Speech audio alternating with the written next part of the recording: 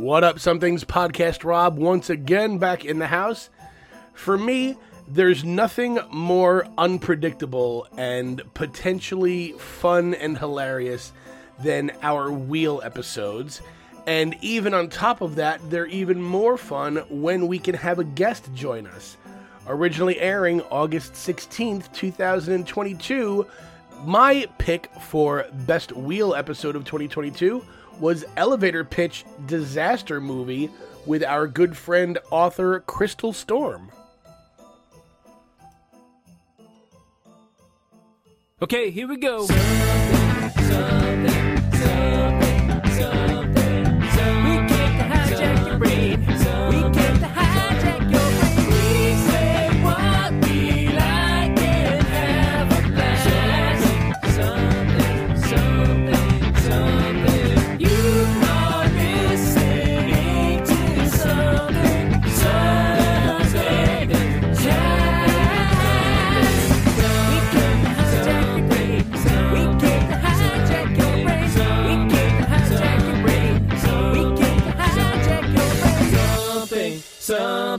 Something. Okay, here we go. Hey, everybody, I'm James Hatton. Podcast Rob. And it's time for Something in Review. In Review. Telephone. You Was that... gonna get that? Was it... What? That wasn't... It's not? I don't have a house phone. Yeah, well, I clearly don't. Oh, maybe. I mean, it's creepy, but I think I see what it's doing. What is it doing? What's the movie we're reviewing today? Oh, you're right. We're reviewing... I was gonna try and make Bill and Ted's Excellent Adventure. No, that's not it. We are doing The Black Phone. Yes. Very good. The Black Phone, which I didn't know until the credits rolled that it was a Joe Hill jam. Yes. It was adapted from, they did change, I'll say a fair amount of stuff. Oh, really? But Okay. it was, it was, originally a Joe Hill story. There is slight concern the minute I found out it was a Joe Hill story, because Joe Hill, I love, and his series, that they've done like Nosferatu and Lock and Key, love. But the one short story they've already adapted, In the Tall Grass, I thought it was horrible. I was upset when I found out it was Joe Hill. So I was like, if this is the next in his, like, I'm going to do some of my short stories, maybe that's like the mirror opposite of his father, in that his father makes great short stories, but can't stick the landing on the big pieces. Gotcha. But I was pleasantly surprised. I really enjoyed Black Phone. What about you? I did too. Like, I knew, like, the movie tagline, basically, about it, was as much as I knew. And it was getting mostly pretty positive reviews. Yeah. Either on social media or from, like, friends of mine that I had known who had seen it. So, it actually ended up on the Peacock, which I have. So I'm like, cool, I'll check this out. And I gotta say, horror isn't usually my jam, but this wasn't even... I wouldn't call it horror as much as it was more psychological horror, or more like thriller. Yeah. Thriller. Than it I was, put it definitely in thriller. Yeah, than it was like horror. Because when I think horror, I think, Friday the 13th, Halloween, Nightmare on Elm Street, stuff like that. And that's not typically my jam, but this was, to me, surprisingly good. Yeah, I'm with you. I would agree. It is less horror and more thriller, but those genres sort of mix and match, especially when you're talking about like a kidnapper in a small 80s town. Yeah. But I went in knowing nothing, and I walked away being like super satisfied with what we got. I think there is a big trend in, and it's not like a current trend, it's a long time horror trend, to tell stories where at the end the claw comes out of the sand to grab the mask, or but wait, we look at the house and there's still somebody in the window, or they can't help themselves. Right. from leaving an ending be fucking ending. It's ambiguous. There's always room for a sequel. Let's get a franchise going. Right. That's what I liked about this. When we got to the ending, It the movie ended. said, good. There you go. Yeah. Did you enjoy that? Because we're leaving now.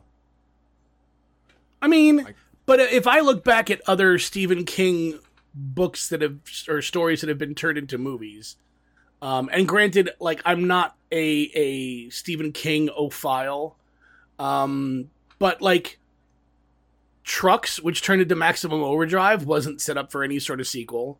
No, you're right. I mean, there's a fair amount of stuff that he's done that hasn't been filmed that way or story told that way, that, hey, we're going to leave that little gotcha at the end moment for, to potentially make a franchise out of it. I agree. But most horror movies, yes, I 100% agree they do that. And I'm sure part of it now is because it came from Blumhouse, home of all things horror. Yeah. I always am concerned that, next summer, Black Phone 6, the blackest of phones. None more black. But you know what, though? I don't necessarily see that from Blumhouse, to be honest. I think they kind of are finding a niche in having a company that makes awesome one-shot movies. Because if they can keep ringing that bell, so to speak, then people are going to go, oh, this is a Blumhouse movie? I'm going to go see it. And You know what I mean? Like, it doesn't have to be a franchise. It's kind of what I had wished, on a tangent, that DC did after the utter failure of Green Lantern. That instead of trying to make this huge overarching connected universe, that they just leaned heavy into like one-shot stories and did like a live-action Superman Red Sun, or a live-action, Gotham by Gaslight, or something like that, and lean on the one-shots because it was the polar opposite of what Marvel was trying to do. So instead of 9 years into the game, let's try to play catch-up in 4 months. Just lean into something different. And since, like you said, so many horror movies seem to be leaning towards hey, let's see if we can build a franchise out of this and become the next Saw or the next, Halloween. Just say, no, let's just tell really good one-shot stories and people will still keep coming back because the movies are good, as opposed to doing one good movie, then an okay sequel, and then everything else just becomes shit. Yeah. The next Michael Myers is Art the Clown. If you've not seen Terrifier, you won't see Terrifier. But for those of you, if you've not seen Terrifier, go see Terrifier. But no, your point is 100% correct. That, to stand on your Warner Brothers moment, WB and DC Comics have made nearly no smart decisions. Like, they make a good movie here and there, no doubt. But if you go look at their animated selection on HBO Max, or you'll see that, like, and if you're gonna go look at it on HBO Max, make it quick. But like, that's exactly what they did. There is a Gotham by Gaslight. There is a Young Justice. There's all of these great single bite stories. And some of them, when you watch it, they show you Bruce Wayne's parents dying. And some of them, they show Pa Kent carrying the baby out of the cornfield. And the next time they do it, you don't feel bad about it because it's a new animation style. They're going to put a new spin on it or a new take. I think I've seen the JLA form in 6 different ways because there's been that many year one stories. Yep. Anyway, back to the Black Phone. Would like to address the casting in this one. Well, maybe we should discuss like the basic premise. Just a small village in it's 80s, right? It's early 80s? Late 70s. 70s, yep. There is a kidnapper on the loose. And just to clarify, by village, it's northern Denver. Yeah, it's a Denver suburb. It's very villagey. When you say village, I get right. images of fucking M. Night Shyamalan when you say the village. Ah, prithee, Lord, come to my quick thee stop. The movie follows along with a brother, sister, and his friends and their father And eventually our main character, Finney, kidnapped, and it's the tale of him in the basement. There has been a rash of kid kidnappings in this town, in this neighborhood. And Finney and his sister, Gwen, they know these people because it's a small neighborhood. So when a kid gets taken, everybody knows who the kid is. So there's a lot of that's been going around. And then we kind of find out that the father, Finney and Gwen's father, is a very, very... Dr. Faraday. Yeah, he's a very troubled man.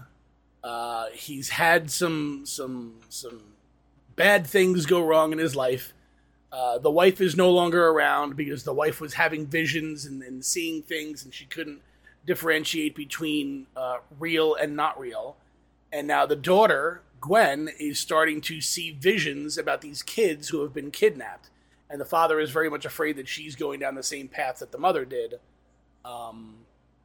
But it becomes very important when Finn gets taken.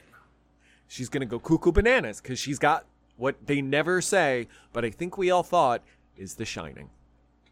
Yes. Yeah. So to address the family dynamic, because the primary casting is this family. There's friends involved that we'll get to briefly. But what I thought was one of the amazingly good parts about this movie was, number one, I believe they were all related. They looked similar. They had similar mannerisms. They acted the same. The father, who I jokingly is from Lost, he played Faraday, looks nothing like he did in Lost. He's, bedraggled, and he's got a long, biker beard. He's playing an angry, just loafing drunk, with all of the anger that entails, and it's fairly brutal, won't lie. But I felt those two kids and he acted their asses off in this film. There's a couple of the other actors that I was like, it's clearly their first role, or it's clearly, they're kids, so you give them a little leeway. But for a movie that stands on the shoulders of one 12-year-old, 14-year-old kid, he did really well. Yeah. Mason Thames played Finney. Yeah. And he literally has been in nothing. Wow. 2017, he was in a short. 2019, he was in a TV series that he was in, it looks like 3 episodes in. He was in an episode of Evil, as in Evel Knievel, in 2020. And then everything else is just stuff that he's been working on now. But this seems to be his first big deal. Yeah. He may be a theater kid, but they very well might have grabbed from theater. But yeah, he and the whole family kill it, which leads to our other main role. Ethan Hawke plays the kidnapper. They list him in the credits as the grabber. And again, I like Ethan Hawke. I think he is a fantastic actor in the right roles. Love Gattaca.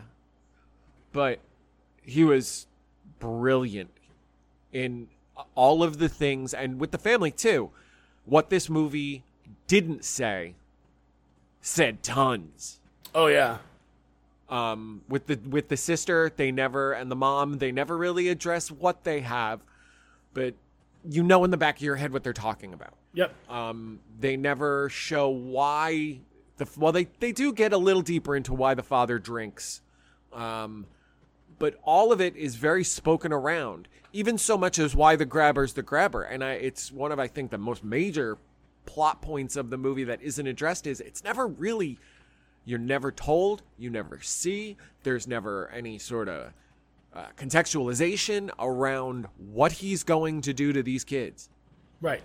It's just bad.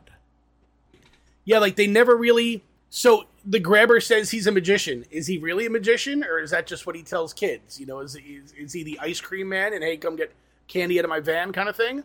We don't know. We have no idea about who this guy is, what motivates him, where he gets this, this concept from.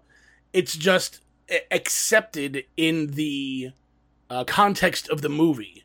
And since everybody in the movie just accepts it and goes on, like none of the cops ever be like, well, where did this guy come from? Or what does he do as a, like you as the viewer don't give a shit because it's not needed. All we know is that the dude drives a van. We know what the van looks like.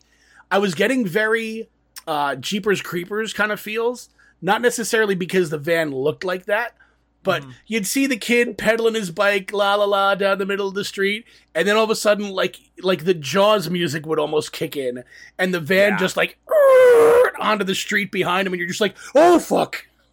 It had that kind of feel to it. And none of his tools of the trade they don't really make sense combined together, but they're his. And again, they don't tell you why. He's got a van. He uses black balloons to get the kids into the back of the truck, a la Silence of the Lambs. He wears sort of a magician's thing, and those masks. And this was one of the last point I'll make about him specifically is every image and shot of him is a different mask that seems to be based on his moods. These like Oni masks that are fucking gorgeous. And to no surprise, I do believe Tom Savini made them. Yep, absolutely. Which I thought was awesome.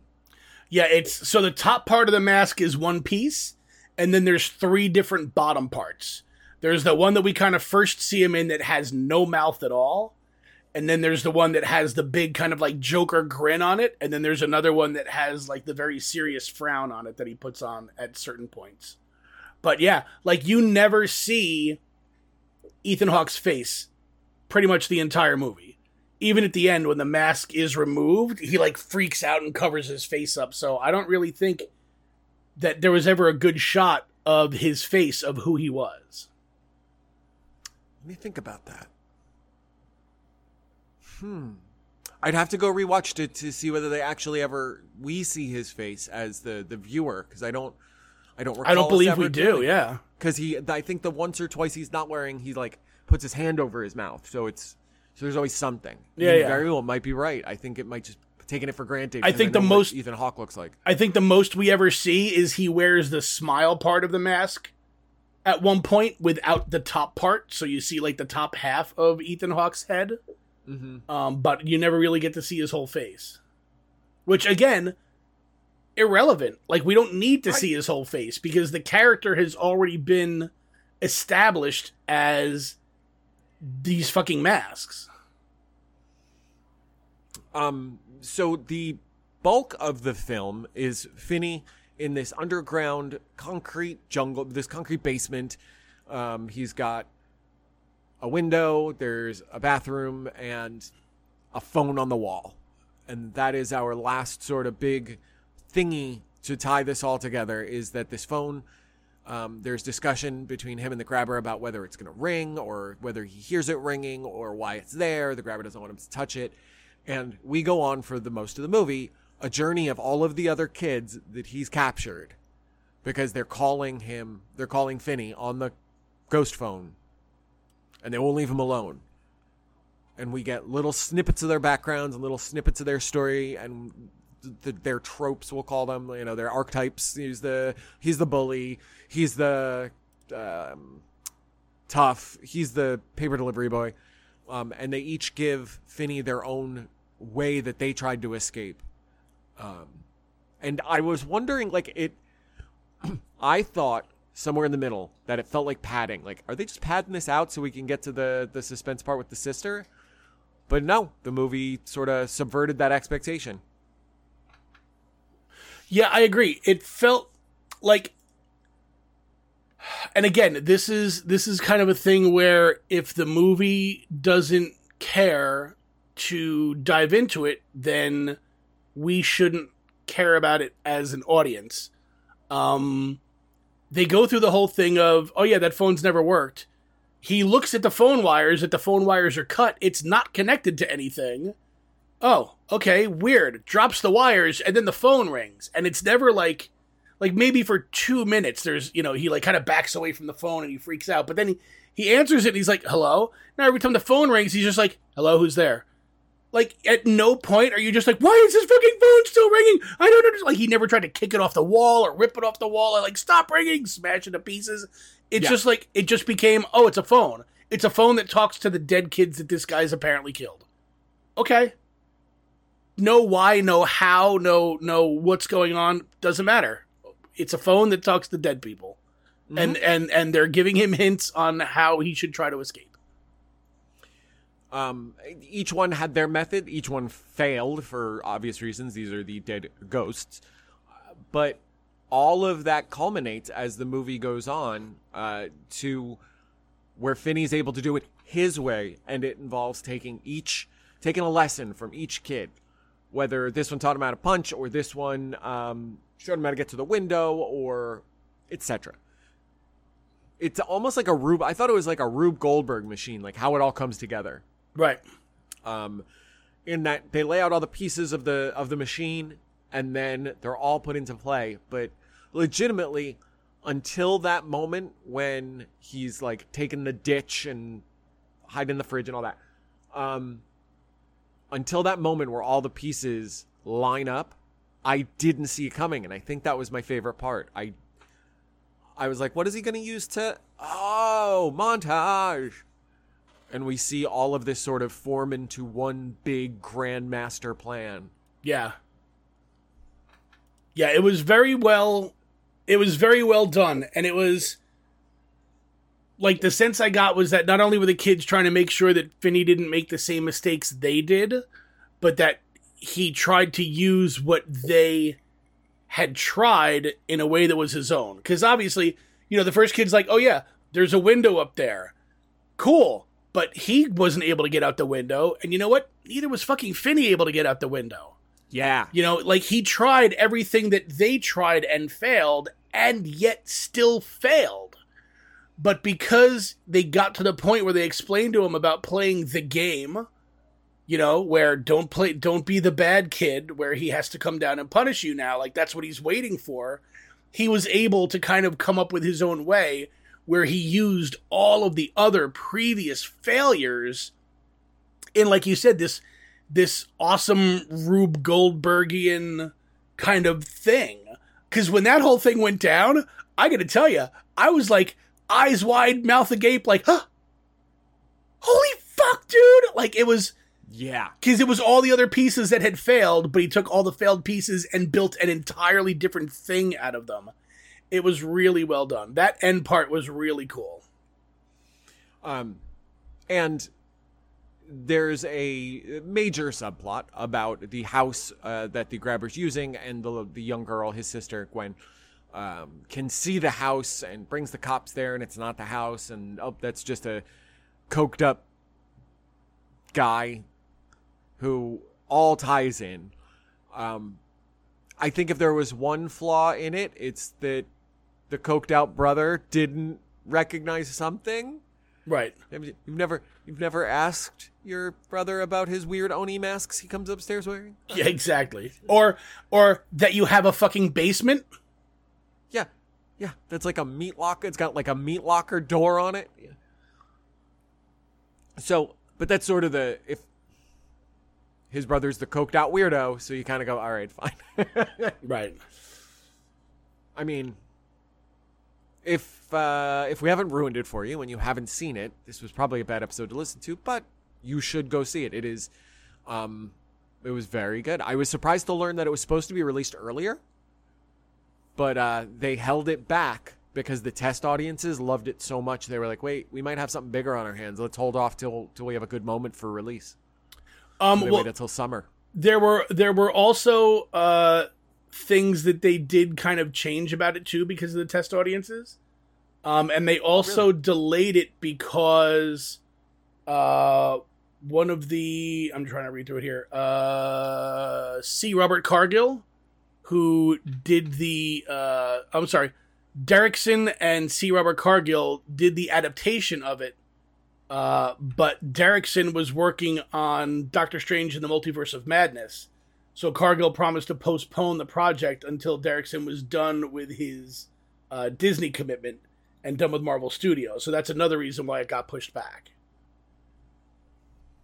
He also did Snowpiercer. Sorry, I'm just looking at what he's done. Yeah. He also did Into the Dark, which is cool. If I don't know whether you do Hulu, but again, you don't really do horror. There's a series of Hulu horror called Into the Dark. Some are artsy, some are funny, some are shitty. But there's a lot of them. Anyway, it had a go ahead. Budget of 16 to 18 million. It's made 156 million at the box office.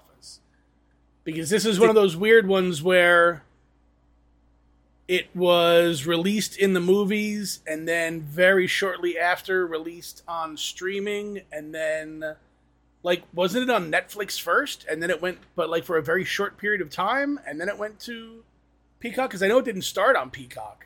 Yeah, I couldn't tell you where it started. I just know that after everybody started talking about it, it was somewhere that I watch movies. So it was released on video on demand on the 14th of July and then hit Peacock on August 14th.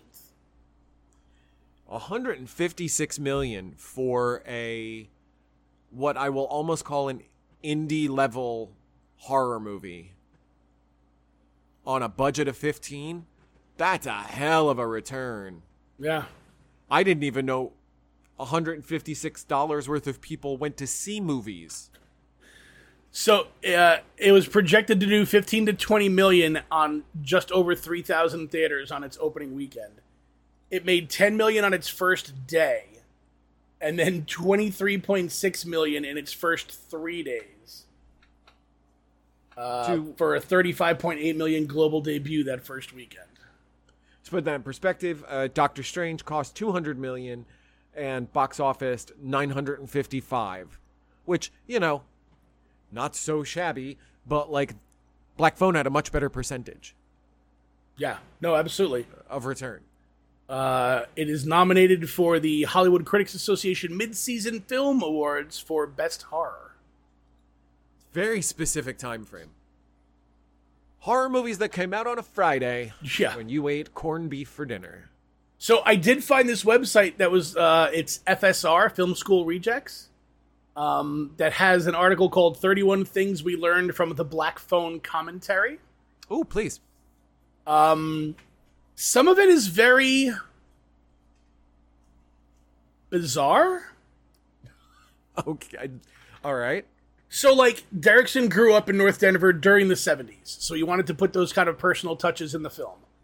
Apparently, his childhood was fraught with violence, but there was also a societal wave because of Ted Bundy's trip through Colorado. Derrickson's next-door neighbor had gotten murdered, and a phone call that had him briefly talking with one of the Manson family. Huh. And then, you see that later on down the list, apparently he was asked, albeit not pressured, if he would cut the scene of Gwen getting punished by her father with the belt. But he didn't, and his response was, it's not even illegal what he's doing. Oof. And I think the comment probably should have been, it wasn't really illegal at the time. Yeah. In the 70s, it was just punishing your kid. Now, if you now if you do that, you probably get dragged out in cuffs. And then somebody else asked him if he feels bad or critical about using kids in horror movies.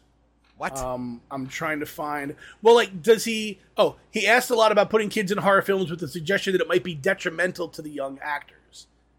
And his response is, no, it's like Halloween. Halloween's a kid's holiday. They love dressing up and touching on dark things and death and mayhem. And I'm like, this is from a guy that had this going on apparently in his childhood.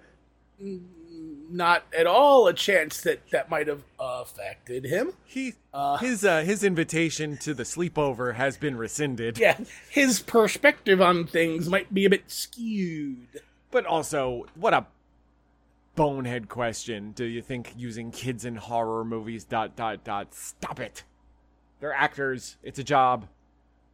I mean, unless it's Stanley Kubrick, and then they're probably traumatized. I get I get where you're coming from. Yes, this is what they're getting into. This is kind of what they sign on to. I'm sure it's not just them making their decisions. Their parents will probably sign off on and everything too. But I don't necessarily think it's an invalid question. I think my reluctance to the question is just how far it's in the 2020s. You know, kids have been in horror movies since there were horror movies, from Exorcist on down. It feels like you could have asked something else. I don't know. I also don't think this is the first time this question has ever been asked. No, that's true. You know, it has been asked, I'm sure. Every time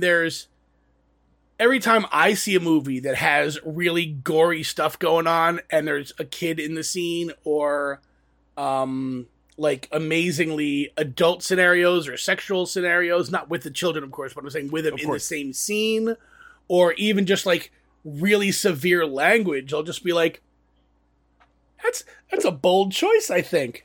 Having that 7-year-old call that guy, you know, cocksucking motherfucker. You're just like, that's a little bold. I understand they're actors, but still. So I can kind of get the perspective of where the question came from.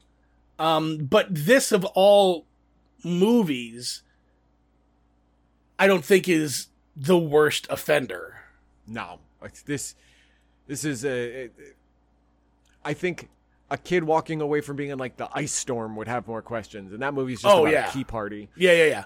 I mean, I think now the last maybe time a kid. Just real quick, I was gonna say, I think the last time a kid in a film made me like, really, was like Chloe Grace Moritz in Kick-Ass. Yeah. But please.